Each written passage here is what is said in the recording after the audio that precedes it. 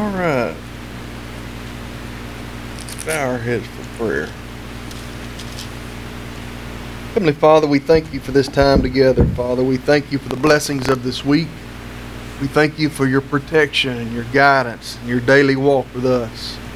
Father, as we open up your scripture here this morning, may we see ourselves in this mirror. Father, that we are no different than the people of Israel. That the things that you have laid out in your book for us last forever. The attitudes of the heart are the same. And our lack of faith and belief is the same. These things I ask in Jesus' name. Amen. Turn with me to Exodus chapter 5. Exodus chapter 5. Now, as we saw last week, Moses has been instructed to go speak to the king. And he didn't feel worthy. He didn't think he had what it took. And many times we have those same feelings. But God has laid out a helpmate for him. He said, "That's fine, Moses. You don't think you can talk? Look, coming here is Aaron, who's gifted in the mouth." But not just that, not just somebody to speak for us, but God makes means for us to accomplish the things that He has set out for us to do. And even though it looks like what He set out in front of us to do, it may look like it is impossible. If He's ordained it and He's set it in motion and He's put the means in place to accomplish it, you can bet it's going to be accomplished.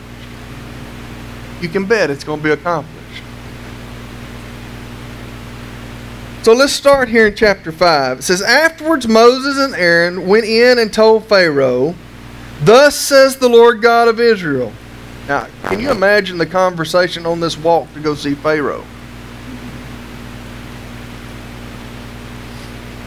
God's already told them, hadn't He, that Pharaoh's not going to agree to it at first. So they already know the outcome. But they must have still had those humanly feelings that were scared and nervous. And it says, "Thus says the Lord God of Israel, let my people go, that they may hold a feast to me in the wilderness." And Pharaoh said, "Who is the Lord, that I should obey His voice to let Israel go?" Oh, Pharaoh. You say, "Well, I just can't believe anybody would have that attitude." Well, let me tell you something. We're walking around with them all the time. We're walking around with those same attitudes toward God all the time in the world that we live in and in the leaders that we have. "Let my people go, that they may hold a feast to me in the wilderness." And Pharaoh said, "Who is the Lord, that I should obey His voice and let Israel go? I do not know the Lord, nor will I let Israel go." So they said, "The God of the Hebrews has met with us. Please let us go 3 days' journey into the desert and sacrifice to our Lord God, lest He fall upon us with pestilence or with the sword." Then the king of Egypt said to them, "Moses and Aaron, why do you take the people from their work? Go back to your labor.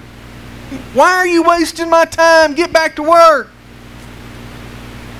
I'm not going to heed the words of you coming to me with some God speaking to you. I don't know who He is." You see that attitude?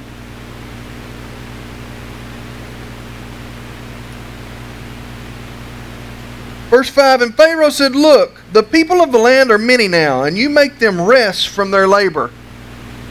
So the same day Pharaoh commanded the taskmasters of the people and their officers, saying, 'You shall no longer give the people straw to make brick, as before.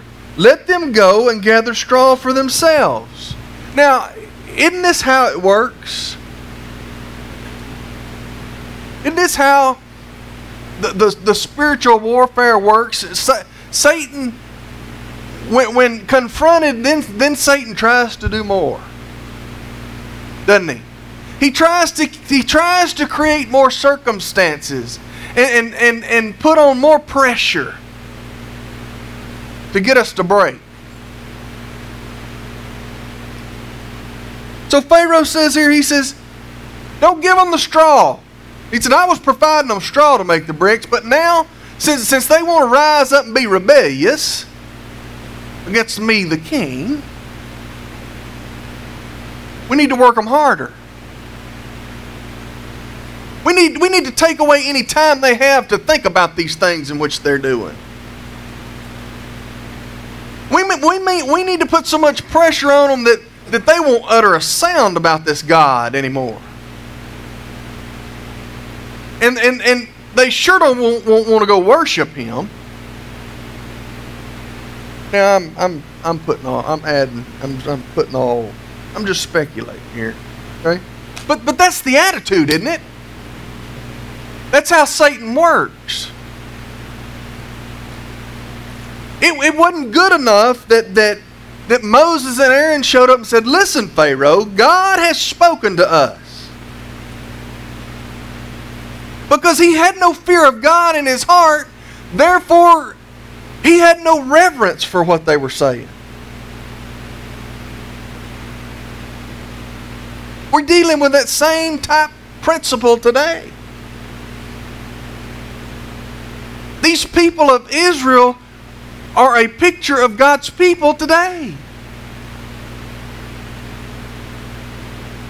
And we're going to see here in a minute how even though those people have been told and they had been done signs in front of to know that what Moses was saying was from God, they still got weak and got weak. Don't we? Don't we?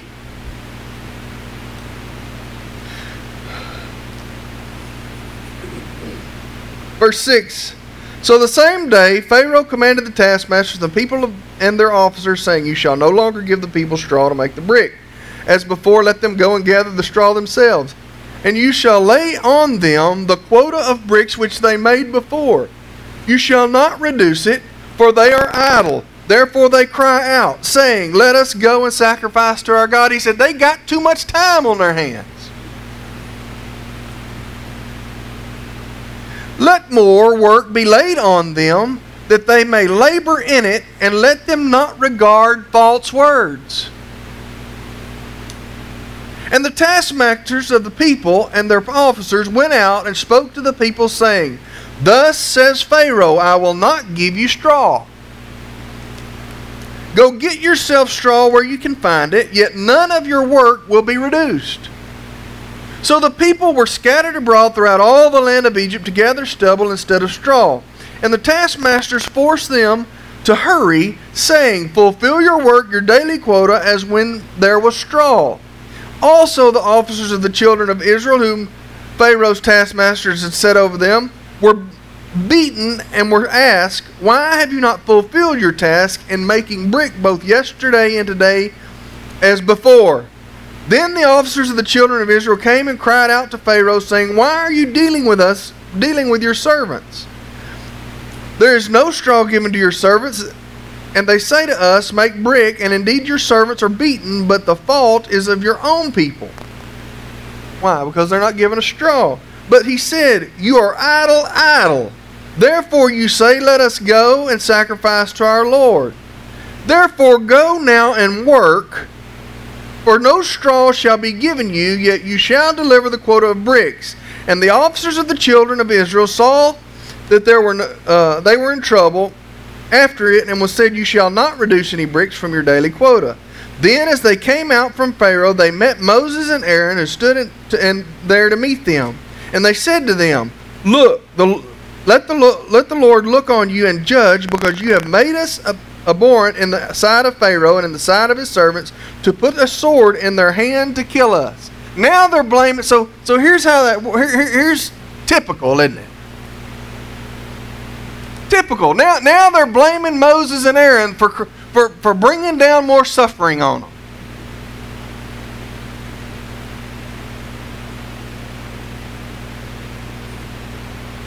God's people weren't excused from suffering for His sake. He has already told them He's going to deliver them. He's already told Moses and Aaron that Pharaoh was going to say no, and he was going to have to strike him and all this stuff. And look at their unbelief. Now, I don't know how much time has passed from the time we've started this till the time we're at right now, but it couldn't have been too awfully long at this point. But it really doesn't matter, because I don't know about you, but I remember a lot of my life lessons from God. And a lot of them, as He's dealt with me through the years, I don't think there's anything you can do to make me forget them.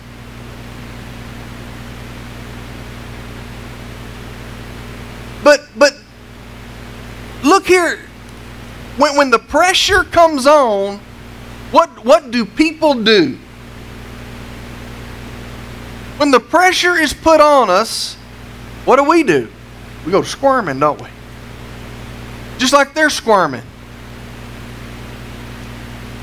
And instead of remembering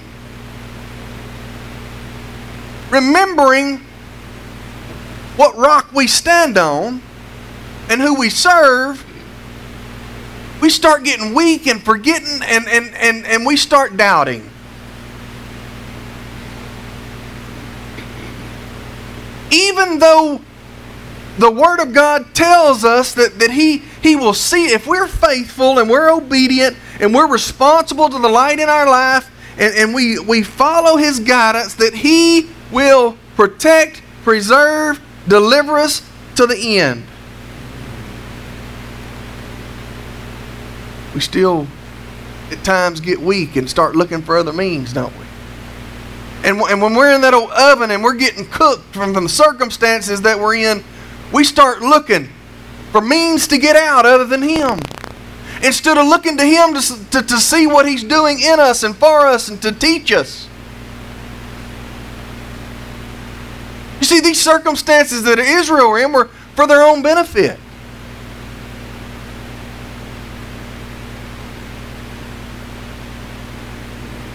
But all they're cared about right now is getting out of work. The Christian life is no easy walk. It was never designed to be.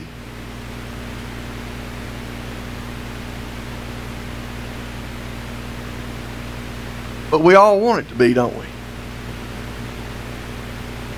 We don't want it. We just want to glide through. From the time we get saved, we just want to coast right on into heaven.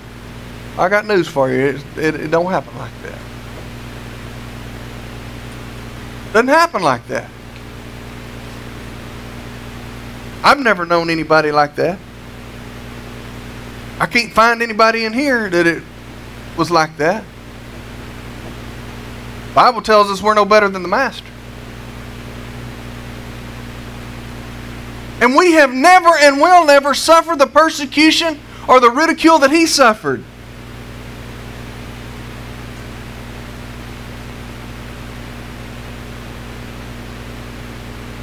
Oh, we want to duck and run in a corner and hide when the circumstances come on us. And even when we know that we've got a word from God and it gets hotter and hotter in those circumstances, and we know what His Word says, and we know that His promises are true, we still doubt. We still make excuses. We still even go plead for Him to remove those circumstances from us.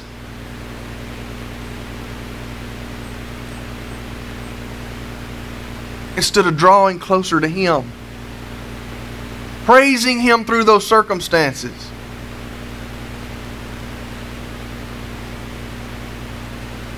Letting Him be glorified through those circumstances.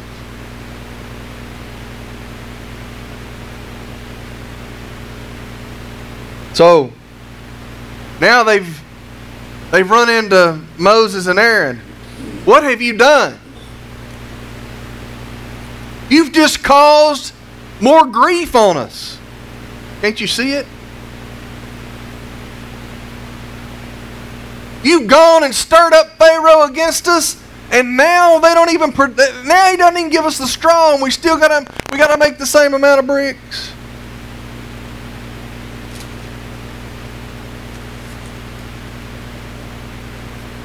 Now let's switch gears and look at Pharaoh a minute. Oh, Pharaoh, his old heart is hardened. He is at the top, he thinks. He's got all power, he thinks. Can't anybody tell him anything, he thinks. You ever know anybody like this? He is all-knowing in his mind. Pride overflowing. Which isn't that pretty consistent sometimes with leaders in high positions? What's the Bible tell us about pride? Goes before a fall. I'd say Pharaoh's got a hard one coming. Now at this point he don't know he's got a hard one coming. We get the whole story. Pharaoh's living it.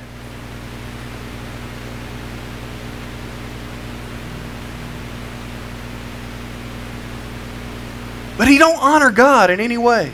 He gives no recollection or no remembrance to a God at all. Basically, he puts himself in God's place. And he makes a comment to Moses and Aaron, who is this God? Now, it's a dangerous place to be, isn't it? It's a dangerous place to be. But Pharaoh thinks that he is, by his own accolades, has gotten himself to the position in which he is. He didn't have any help. He didn't make any reverence to that God puts people in places where he so deems. But his attitude toward the living God is horrible. He gives no authority to the God. All he's consumed with is himself. His ideals. What he wants. Sound familiar?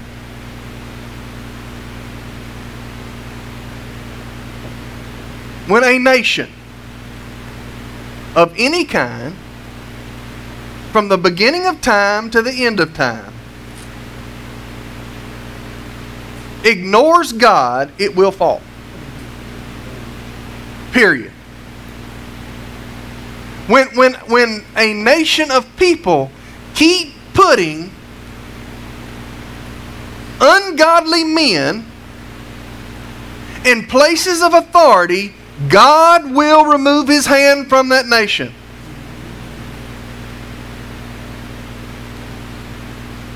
Now, we know that Pharaoh wasn't elected, so as far as voting and all that. But it applies to us today. You can see throughout the Bible when ungodly kings led, what happened to the nation. That doesn't change.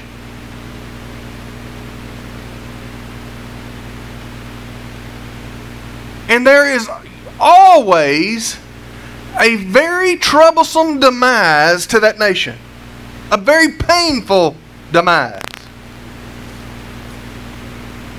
When ungodly leaders lead things, it doesn't work out. It doesn't matter if it's nations, if it's governments, if it's businesses. Oh, it might flourish for a while. But there's going to come a big wreck.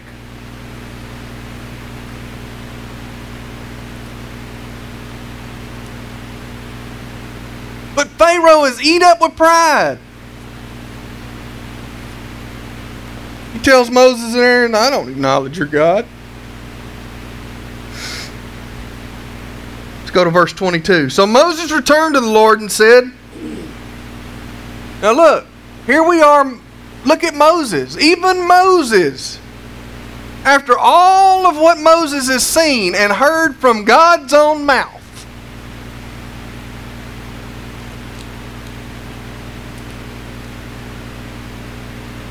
why have you brought trouble on this people? Now, do you remember God telling Moses there wouldn't be no trouble through any of this? No, he told him the outcome, didn't he?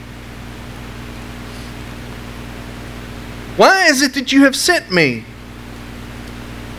For since I came to Pharaoh to speak in your name, he has done evil to this people. Neither have you delivered your people at all. So now Moses is questioning God. You say, well, I would never. You do. We do. We may not come right out and verbalize it, but we do. But now Moses is in he's rethinking himself. He's rethinking what God has told him. He's questioning it.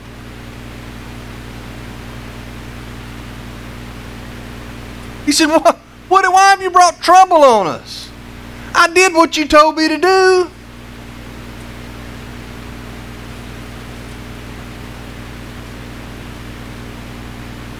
He said, you hadn't delivered anybody at all.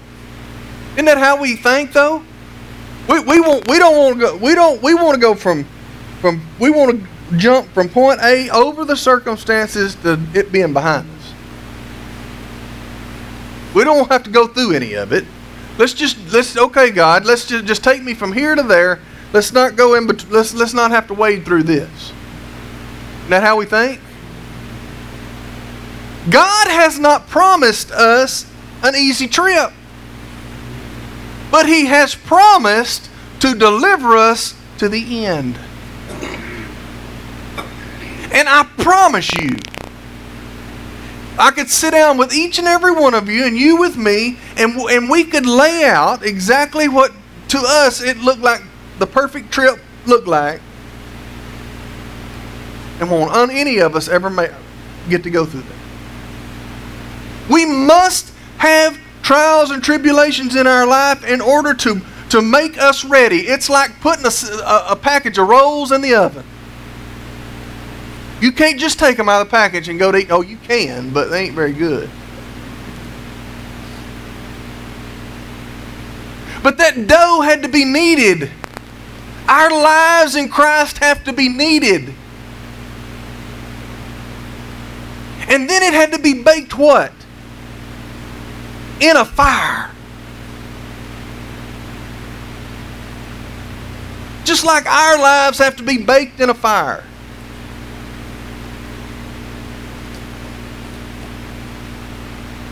And when it's been baked long enough, then they're what?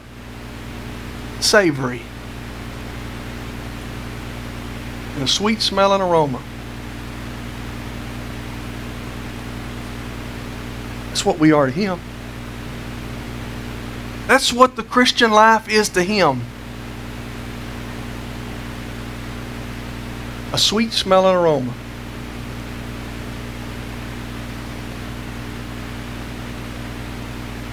Oh, our lack of faith.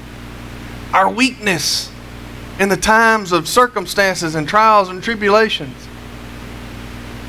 And don't be going feeling guilty, because we're all human, right? That's a part of the fall.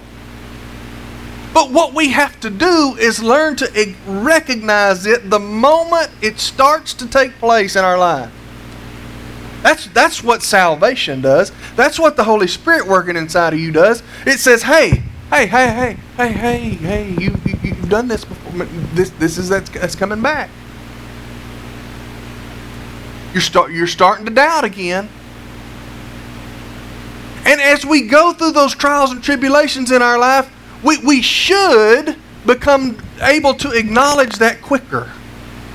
Until we come to a point where man, it's hey, I see that coming. And I repent right then and rebuke that attitude and move on.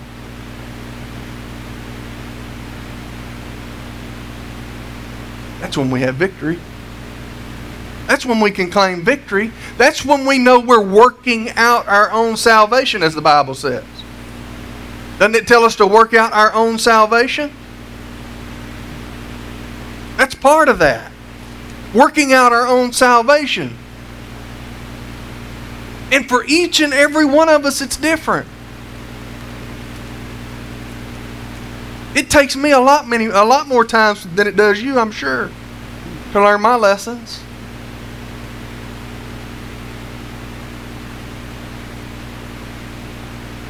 Thank God He's long-suffering. He's long-suffering. I don't know about you, but He has to be with me. Long-suffering.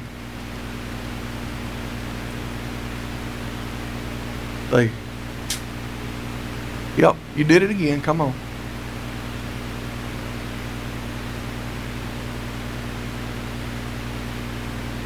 But the picture we see here in Exodus 5 of God's people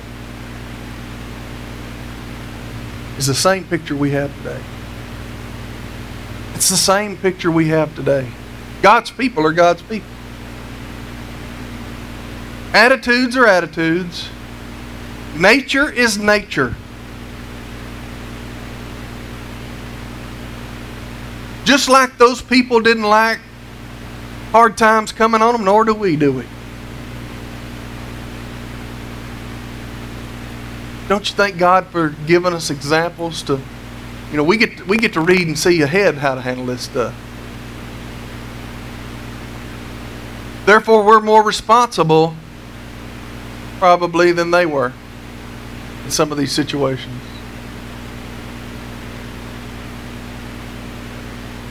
But Pharaoh, just like kings we have today,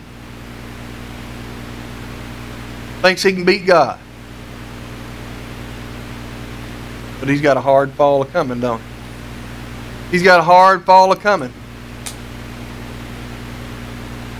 I pray that as we go through Exodus, that you really see the parallel between the people of Israel and the people, God's people today.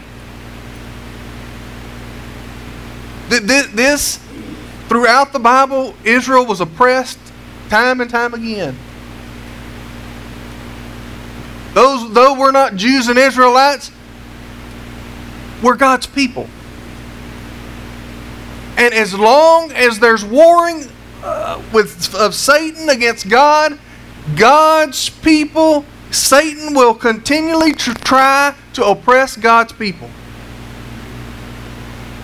And it is important for us to understand the principles in which God leads His people out of bondage.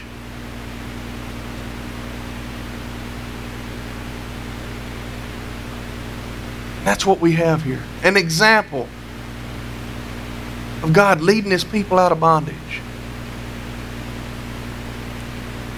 I plan to make it out of bondage. I don't know if you've noticed, I'm fixing to close, but have you, I don't know how many of you listened to any other pastors or any other read much, but have you noticed the amount of pastors that are preaching on this very same things right now? On the very same things of God's people in this nation and in this world, oppression, persecution, There is a resounding message.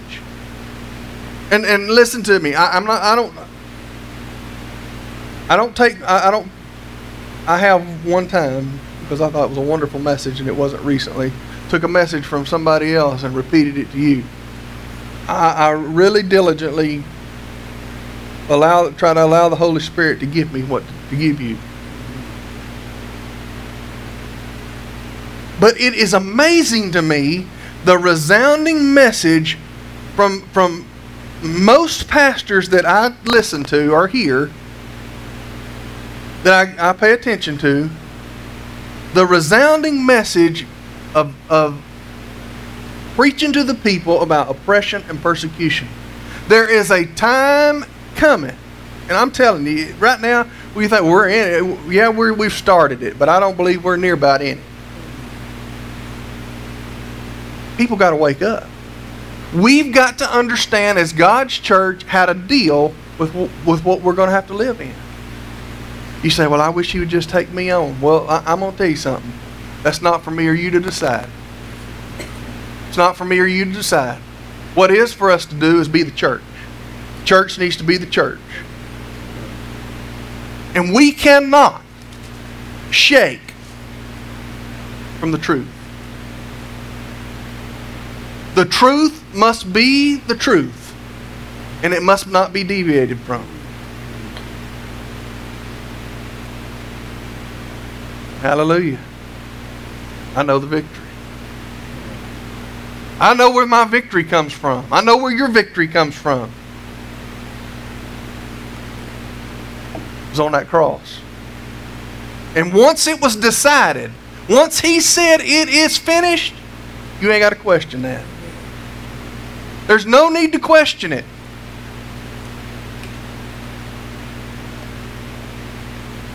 The victory has been won. I'm telling you, to me it's exciting. You say, well, you're crazy. I say, I may be. I may be.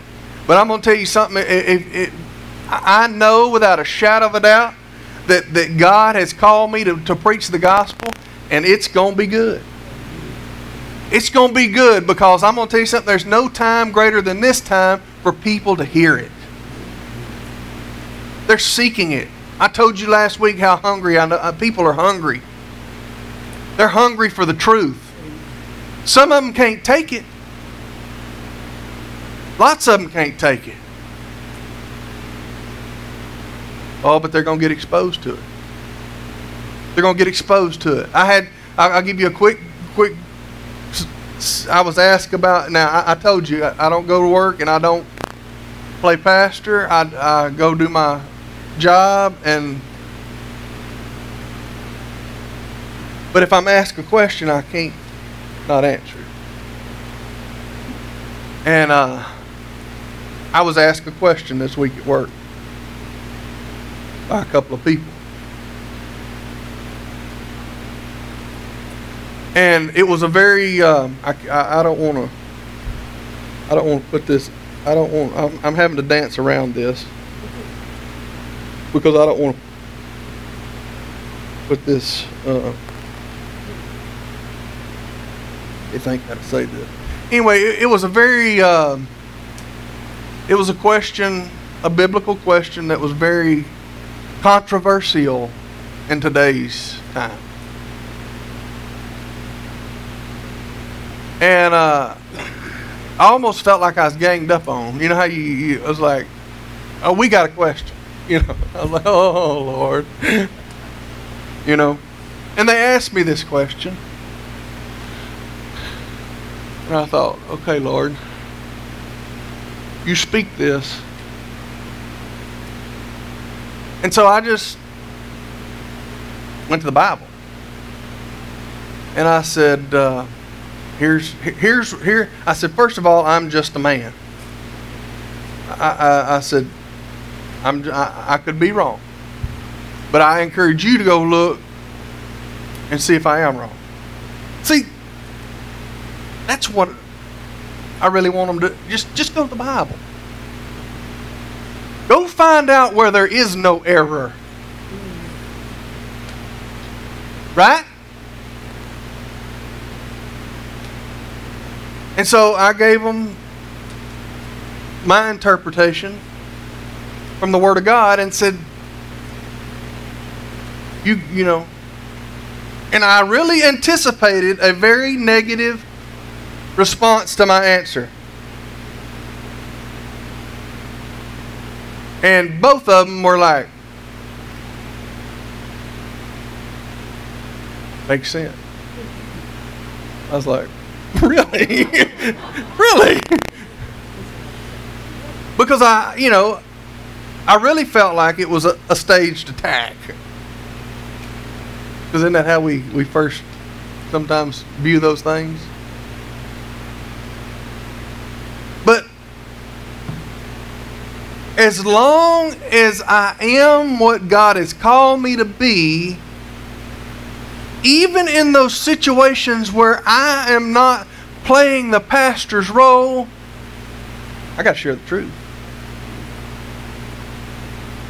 Because I don't know where He's going to bring them from. I don't know where I don't know who He's sending to seek out. I don't know but what they weren't testing me. Did I have the faith in and strength in Him to stand in my secular workplace and testify truth? I don't know.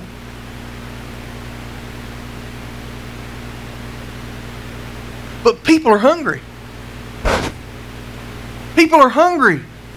People are trying to figure out how all... Let me tell you something. Even lost people know this world's in turmoil. They sense it.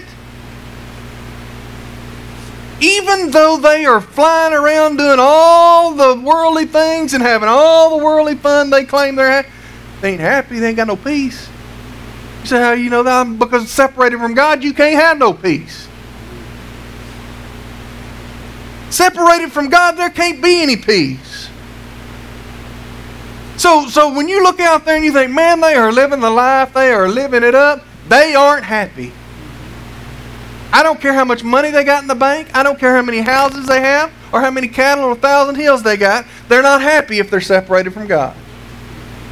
And they're looking for something. That something is Jesus. Jesus.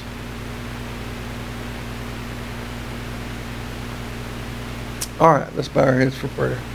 Heavenly Father, we thank You for Your example in Scripture. We thank You that You've given us the inspired Word of God, that we can seek out truths